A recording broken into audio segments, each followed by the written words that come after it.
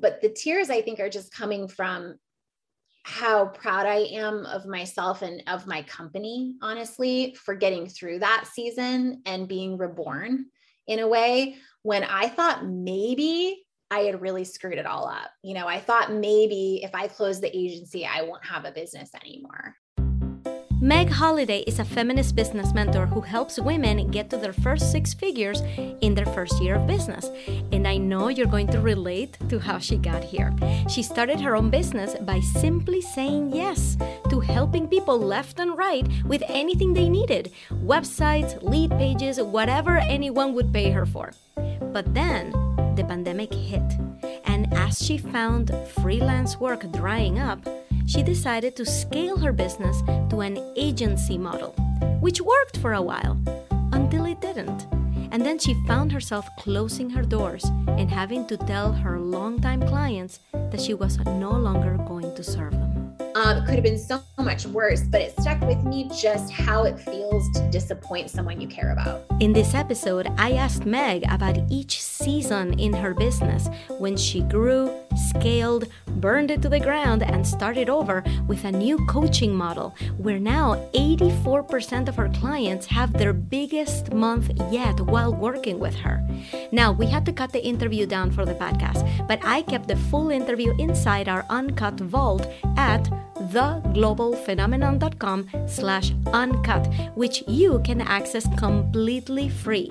In the full version, you will hear more about Meg's early decisions, dropping out of college at 19, her first marriage and divorce, and all the tiny decisions that led her to where she is today. For this and more details, watch the full version for free at theglobalphenomenon.com/uncut. And if you're listening on Apple Podcasts while riding your bike for some reason, I'll give you the best business advice you'll get today, which will also help you right now. Stay in your lane. If you like that, go to the review section and leave us a 5-star review and say something nice. It really helps support the show. And thanks. Here's my interview with the coach who has an amazing pivot story to tell, Meg Holiday. Welcome to The Global Phenomenon, the podcast about online coaching, the inspiring new career path responsible for multiple self-made millionaires, opening the doors for experts and professionals like you and me to stop living paycheck to paycheck and design a rich and abundant life with one purpose: to help others. I'm your host, Ina Coveney, six-figure entrepreneur and business coach.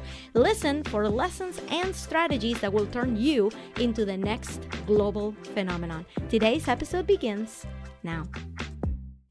Today we have the wonderful Meg Holiday, also known as Meg Wit. Don't worry, we're going to explain. Hi, Meg. I am so excited to talk to you today. I'm so excited to talk to you. We have so much to cover, but before we get into it, can you please tell everyone, what do you do and who do you help right now? Okay, so I am a business coach for feminist founders, and I help them have their biggest month yet in their service-based business first, and then I help them create their first six-figure year. Love it. Okay, why don't we start with the name? Because I feel like that's going to be the question on everybody's mind. You have a podcast. Can you please tell everybody what your podcast is? Plug it right here. Tell everybody what it is.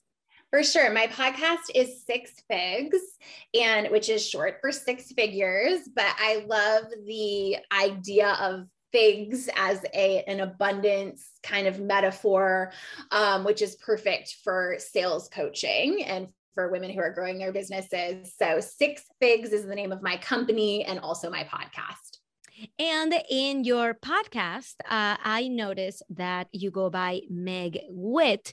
However, when we booked this interview, you went by Meg Holiday. And I feel like this would be a great opportunity, a great platform for you to explain the difference. You know, when you first came on, I'm like, I don't know how to ask about it. Was there a sad story that I shouldn't approach? And you never know how to ask. So this is your chance to come clean about the name.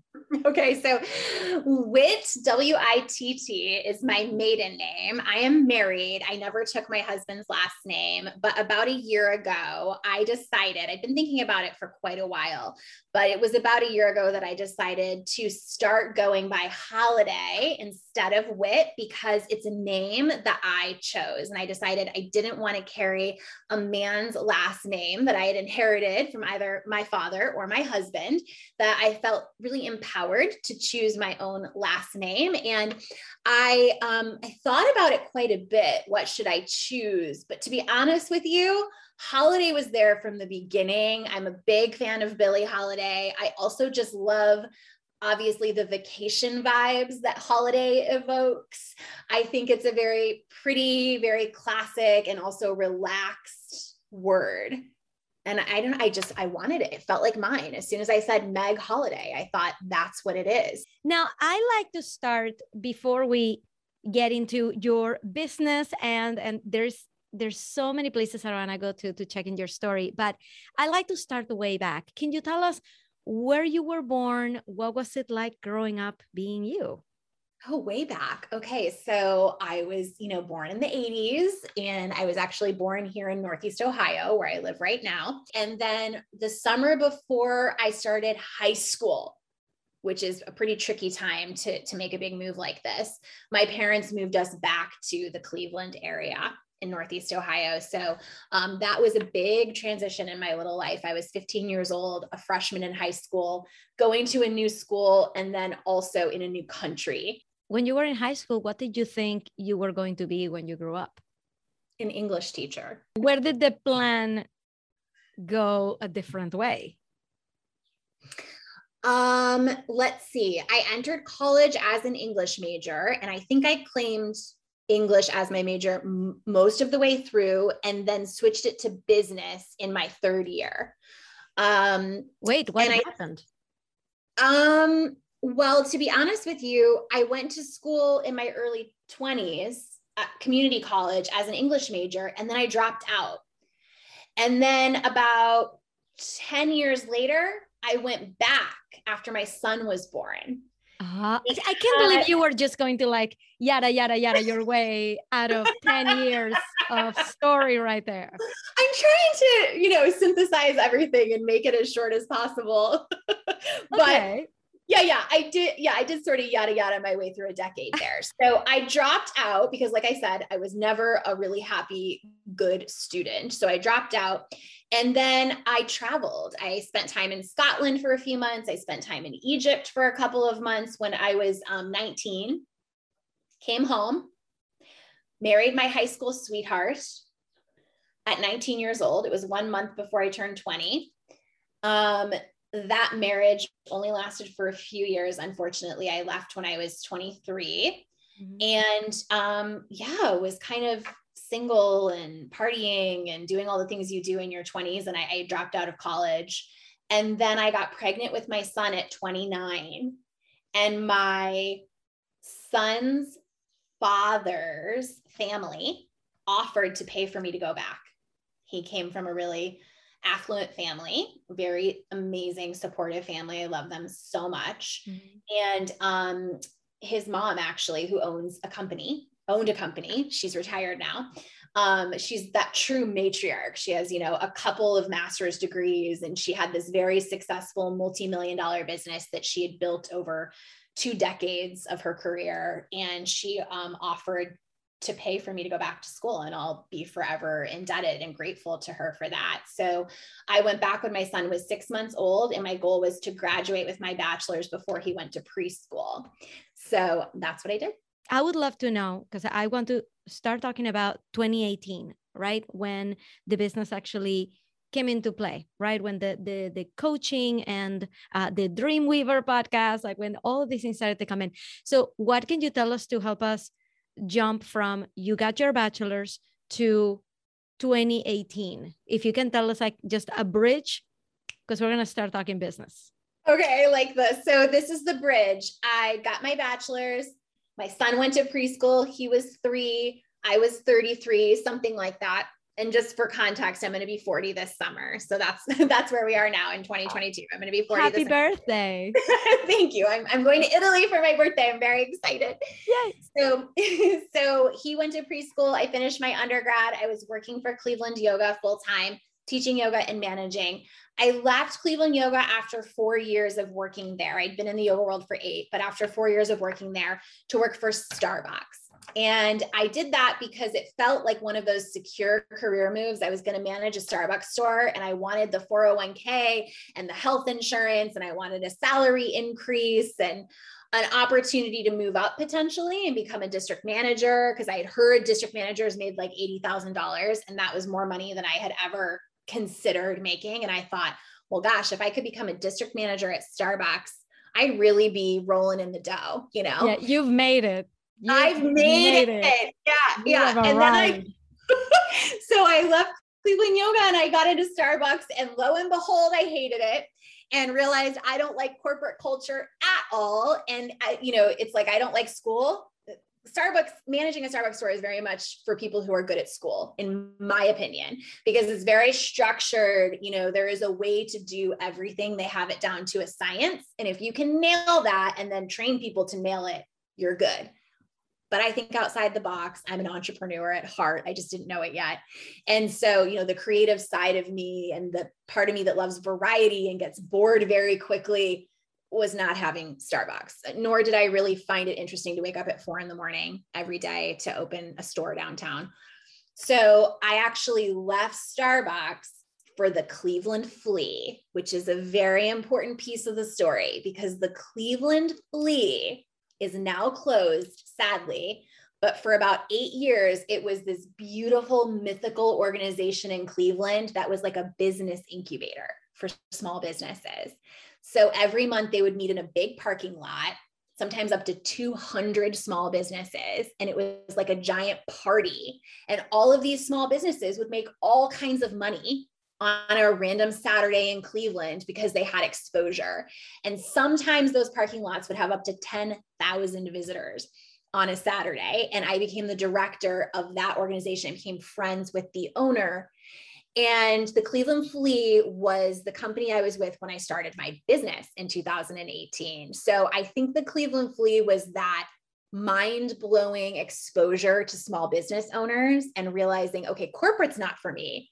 But this is for me. Like these women who own cotton candy stands and little clothing boutiques and make their own candles, this I like, So I started my company a few months into working for the Cleveland Flea. I think because I was surrounded by so much entrepreneurship and creativity, I wanted to be a part. I felt like I was missing out. So I wanted to start something. And then I left a few months later after my business started taking off. What is your quitting your job story? My quitting my job story, to be honest with you, is that my boss came to me and said, it's either me or your business. And I said, it's my business. And I left. Oh, wow. I mean, I wish it was a sexier tale, but that's the story. Yeah. That is crazy. Where was he coming from? Why was he bringing this up? Yeah, she was actually, I said to her, am I not doing my job? And she said, no, the opposite, you are. But I think she started to get worried she was going to lose me, to be honest, because I was working very hard and becoming integral at the Flea. And now I had this new business on the side. And I think, the writing was sort of on the wall. So I think maybe a little fear and a little like you're cheating on me with your business kind of feeling. And yeah, the ultimatum was given. And I thought, well, it was that first moment when I was very clear that it wasn't a hard decision. I was going to leave for my business for sure. Yeah. Now, here is where I want to get into what were the pivots that have happened, because it's been 4 years. You and I actually started our businesses around the same time, back in 2018. Yeah. And for me, my every year is basically been a different evolution of my business, right? One of my clients asked us the other day, who here has changed their ideal client and why did you change it? I'm like, okay, let me count the ways, first of all, right? So I'd love to know your list? Like, who have you served in the past 4 years and how has it changed? Oh my gosh, year one, it was anyone who will give me money to help them in their business in any way. So I was doing inventory. Remember, I have quite a background in retail from managing the boutiques at Cleveland Yoga and Starbucks. And I didn't go into it, but I also worked in high school and early 20s and other retail jobs. So I have quite a long history in retail. So I was helping a lot of brick and mortars with inventory and visual displays and sales training. And I love photography. Photography has been a hobby of mine since my son was born. So I was helping people with brand photography, you name it, building their Squarespace websites, helping them create business plans, anything I had learned from business school, I threw in there. I would make an offer out of anything. It was like, I'm your girl. I'm your unofficial business partner who's going to help you with whatever you don't know how to do in your small business. Never mind that I had just started my own small business. But if I had taught myself how to do it, I would teach you and I would help you how to do it. So that was year one, was just, I'm a small business consultant for, I think I used to say for women-owned businesses. And it wasn't more specific than that. And then in year two, I actually opened an agency aspect of my business where we did business management, Facebook ads, podcast production, everything. So I had an agency season of my business. And then after the agency season of my business, I realized I really wanted to coach on sales, which is around when I changed my business name to Six Figs. I really wanted to coach on sales. And I learned that because in every conversation I had with a small business owner, we would end up talking about money. It just kept happening. Like, okay, we're talking about marketing and customer service and programming and all of this. And then I would go, but are you making money? And they would go, kinda, was usually the answer. Are you paying yourself yet? And they'd go, I'm paying myself a little. And I'd say, have you had a 10K month yet? No, I haven't had a 10K month yet. Okay, now we're going to talk because this is my area that I want to talk. So I slowly over the past 2 years have niched into helping people make more money. And I specifically target feminist founders with service-based businesses. So not as much the brick and mortar and the products any longer. Okay, there is a story in there that I really want to hear the story about. But first, the next 60 seconds are your toot my own horn moment. I want everyone to know about the success that you've achieved over the past 4 years. So I want you to, this is your moment to tell us what are your proudest accomplishments over the past 4 years and the successes that you've had. Tell us that right now. Okay, my proudest accomplishment is that 84% of the women who join my programs have their biggest month yet while they're working with us, which is so exciting. And the average growth percentage, meaning how much they grew in their biggest month yet from their second biggest month yet, is over 400%, which is wild. So that's exciting. Also, my mastermind that I hosted last year, it ended the start of this year. I'm doing it again right now. All of the women in the mastermind had their first six-figure year while working with me, which is insanely exciting. So those are the two things I'm most proud of. And then I would say if I had to add a third thing in there, it is how much my mindset has grown over the past 4 years. I don't feel like I think the same way that I used to think. And I'm proud of that because I've done a lot of work to get there, just through coaching, having my own life coaches and business coaches, and so much self-coaching as well. But I'm very, very dedicated to that. And I'm mostly proud for myself of how much I've grown my thinking since I started the business. So those are my big three.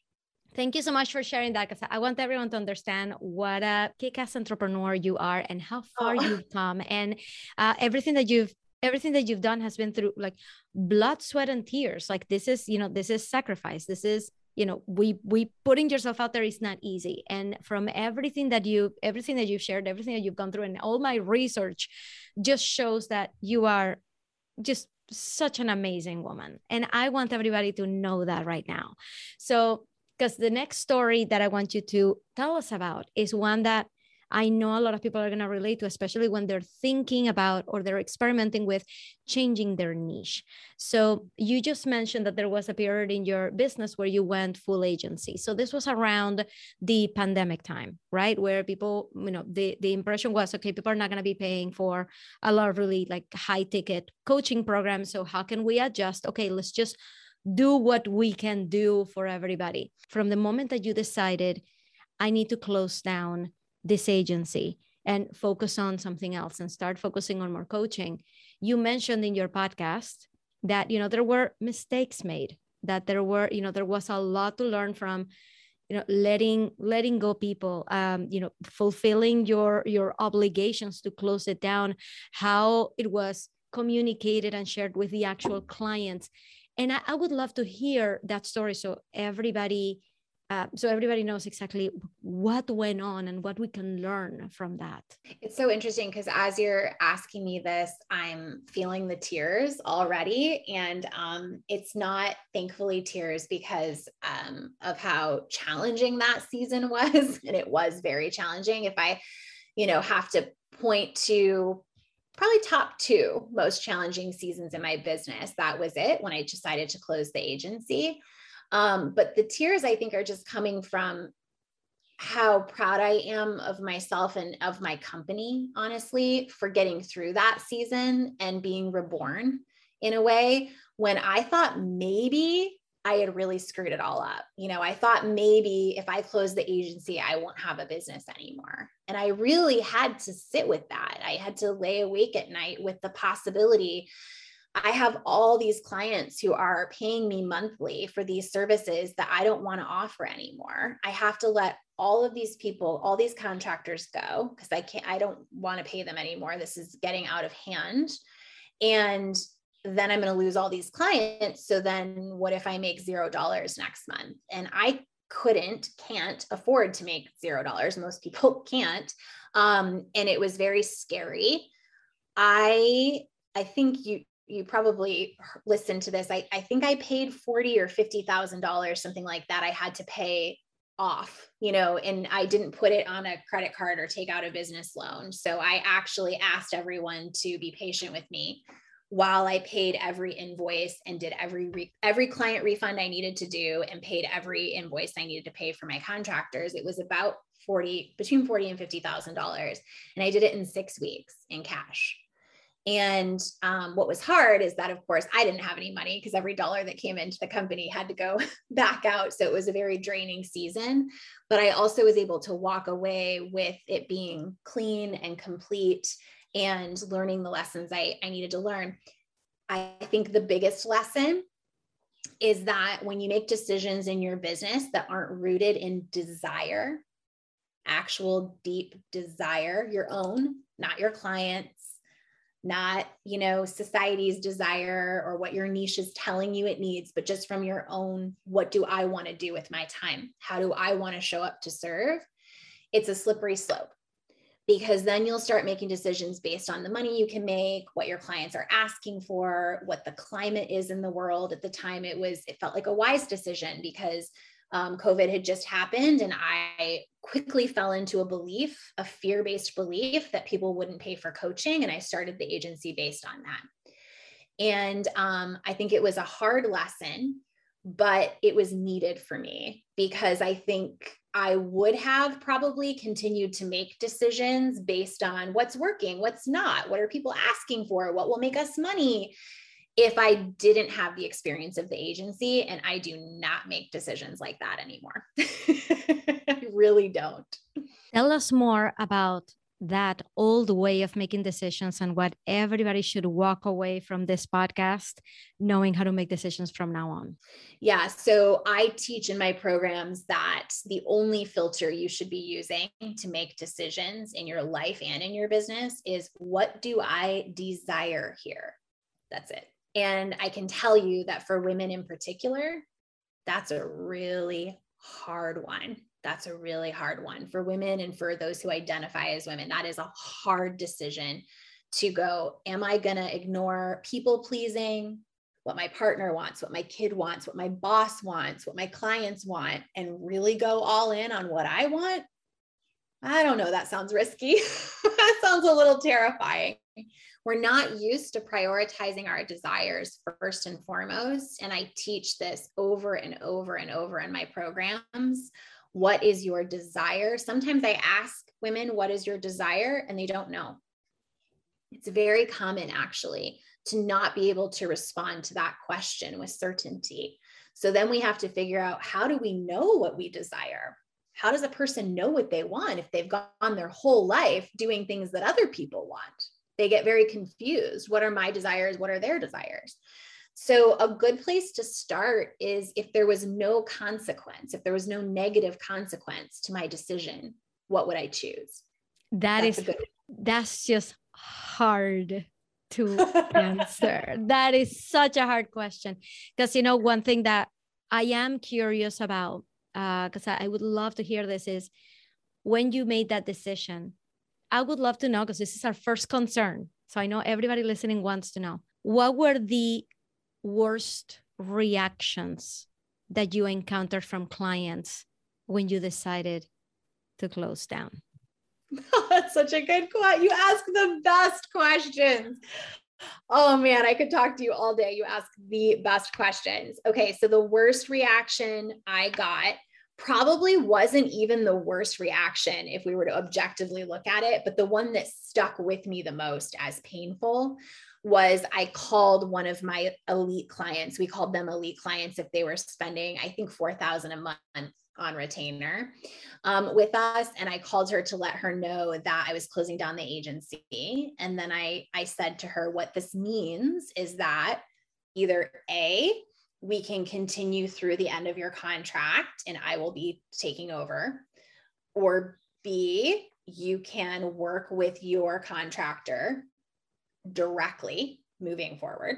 Like, I can set you up and you can work with them directly, or C, I can refund you for your remaining time. And her response was, I just can't talk to you about this right now. This is right before my launch and and she, I guess, like, her emotional overwhelm at that moment sort of just came crashing down on me. And it felt like a very abrupt conversation, and you could tell she was very upset. And I respected her a lot. She was one of my favorite clients, and I looked up to her and respected her a lot. And I think for me, even though she didn't respond terribly, it's not like she cussed me out or, left me a terrible review online or anything like that. It could have been so much worse, but it stuck with me, just how it feels to disappoint someone you care about, how it feels to not be able to give someone what they want. And for them to say to you, you're not giving me what I want, and I'm disappointed. I had to sit with that feeling, and it's an uncomfortable feeling. It's an uncomfortable feeling to know that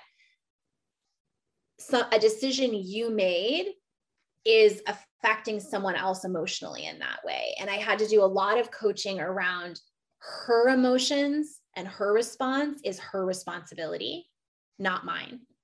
My responsibility is to show up with integrity, deliver what I said I would, or a refund, or this, give all the options to be in integrity as a service provider, and to have an open conversation with her. That's my responsibility. Her responsibility is how she responds to that. And it was hard for me through all of that to not internalize everybody's disappointment. I think that's probably the biggest fear that we all have when, if we were to ask ourselves that question, what would I do if there were no negative consequences? And the fear is, but there could be. And I could have someone react that way. So what is our next step? So we've decided, okay, I am going to make this really hard decision in my business. By the way, everybody who's listening, you know what that hard decision is, because you already know what is the decision you'll be shying away from. So think about that and how hard that's going to be, and decide right now, okay, I'm going to do it. The next thing is, okay, I'm dead scared of what the reaction is going to be. Let's say, yes, the reaction is going to come. What would be your next tip, Meg, for how to move past it so that we can continue to make decisions based on our desire? Yeah. So the next step is to ask yourself, how would I want to be approached in this way? If it's something where you're dealing with another human, right? So if that's not the case, if it's just you taking this step to, I don't know, maybe, well, I guess it would apply here too. If you were to leave your day job and work for yourself full time and you think there's going to be some disappointment from your boss, it's that, how would I want this information to be presented to me? So that classic golden rule, right? Do unto others as you would have them do unto you, but really take time to process the nuance of it. Would I want it to be in person? Would I want a phone call? Would I want this to be an email or a phone call? Right? Would I want this to be, I'm giving you this information, now I'm running like hot potato? Or would I want it to be a conversation over coffee where I explain and I give them an option of how this process could look together, give them multiple options. How do I want this other person to feel is really the question. And you can't control how they feel. They're going to choose. You have to accept they're going to choose how they feel. Even if you nailed the conversation and did everything perfect, you still don't get to choose how that person responds. That's hard, but that's maturity, right? That's emotional maturity and leadership, is letting other people have their own feelings.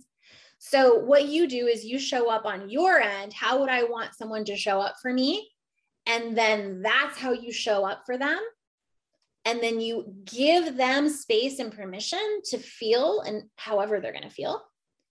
And then here's step 3. And this is probably the hardest step. You have to have your own back. Once you do it, you have to not go, oh, see, I knew I shouldn't have done it that way. And now this person's upset. And oh my God, what did I do? And maybe I should backtrack and change my mind. And maybe I'll stay and work part-time. Or maybe I'll keep doing this thing with them, even though that's not really my niche anymore. And I don't want to do it anymore.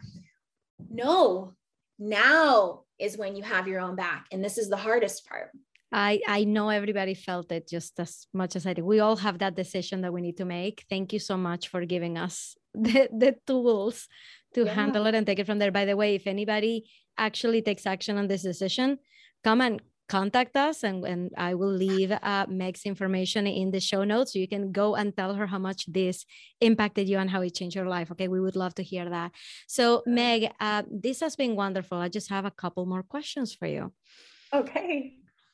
What do you think is the biggest misconception that people have of you as a successful businesswoman? That it was easier for me.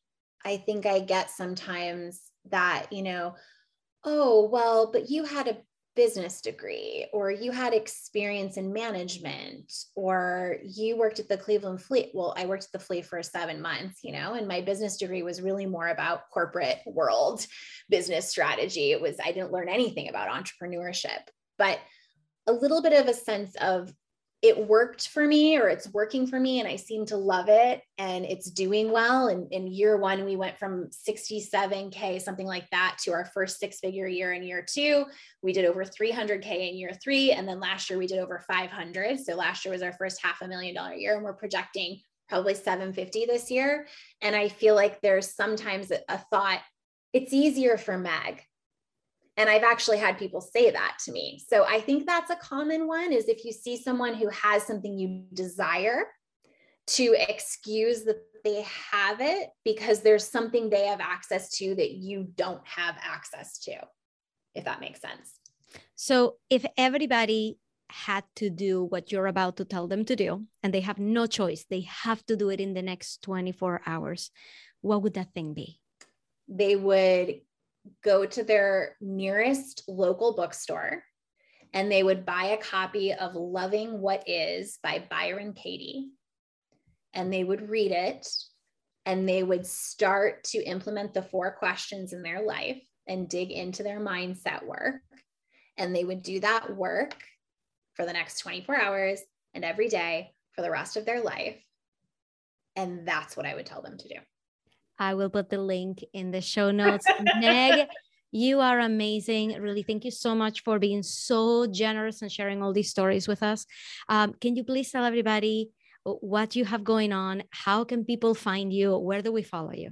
100%. So you can find me at 6 Figs Coaching on Instagram as well as online. That's my web address as well. My podcast is 6 Figs, 2 separate words spelled out six, S-I-X, Figs. And we have new episodes every Wednesday morning. So I would love to have you over in that space as well. And we run 2 programs, the Room and the Table Mastermind. And the Room is for all new business owners who want to have their biggest month yet and really learn how to make more money doing what they love. And the Room is offered twice a year. It's a 5-month kind of mini mastermind, and it's for service-based business owners. And then the Table Mastermind is for graduates of that program who reach certain metrics and want to create a multiple six-figure years. So those are the 2 programs that we offer. Thank you so much. We're going to put that in the show notes so everybody can go and follow it. Meg, this has been wonderful. Thank you so much for coming on the show. Thank you so much for having me. Hey there, Ina here. After this interview, you may be wondering how you can also sign the exact right clients by increasing your engagement on social media. In the next companion episode, I will share with you the 3 things you should be doing to get higher engagement with a small audience. Follow and subscribe to the podcast so that you don't miss it. If you would like to listen to the full interview with all those details that only the super fans want to know, go to theglobalphenomenon.com/uncut and get free VIP access to the full library of all our uncut interviews. And I'll see you on the next one. Thank you so much for listening. You know that part in this episode that made you go, oh my God, I need to write that down? I want to know what that was. So go over to Instagram and find me at Your Engagement Coach and send me a DM. I want to hear it. And if your business bestie is missing out on all of these juicy strategies, make sure to take a screenshot of the episode and share it to your stories. Remember to tag me so that I can thank you personally for all your support. I'll see you on the next episode.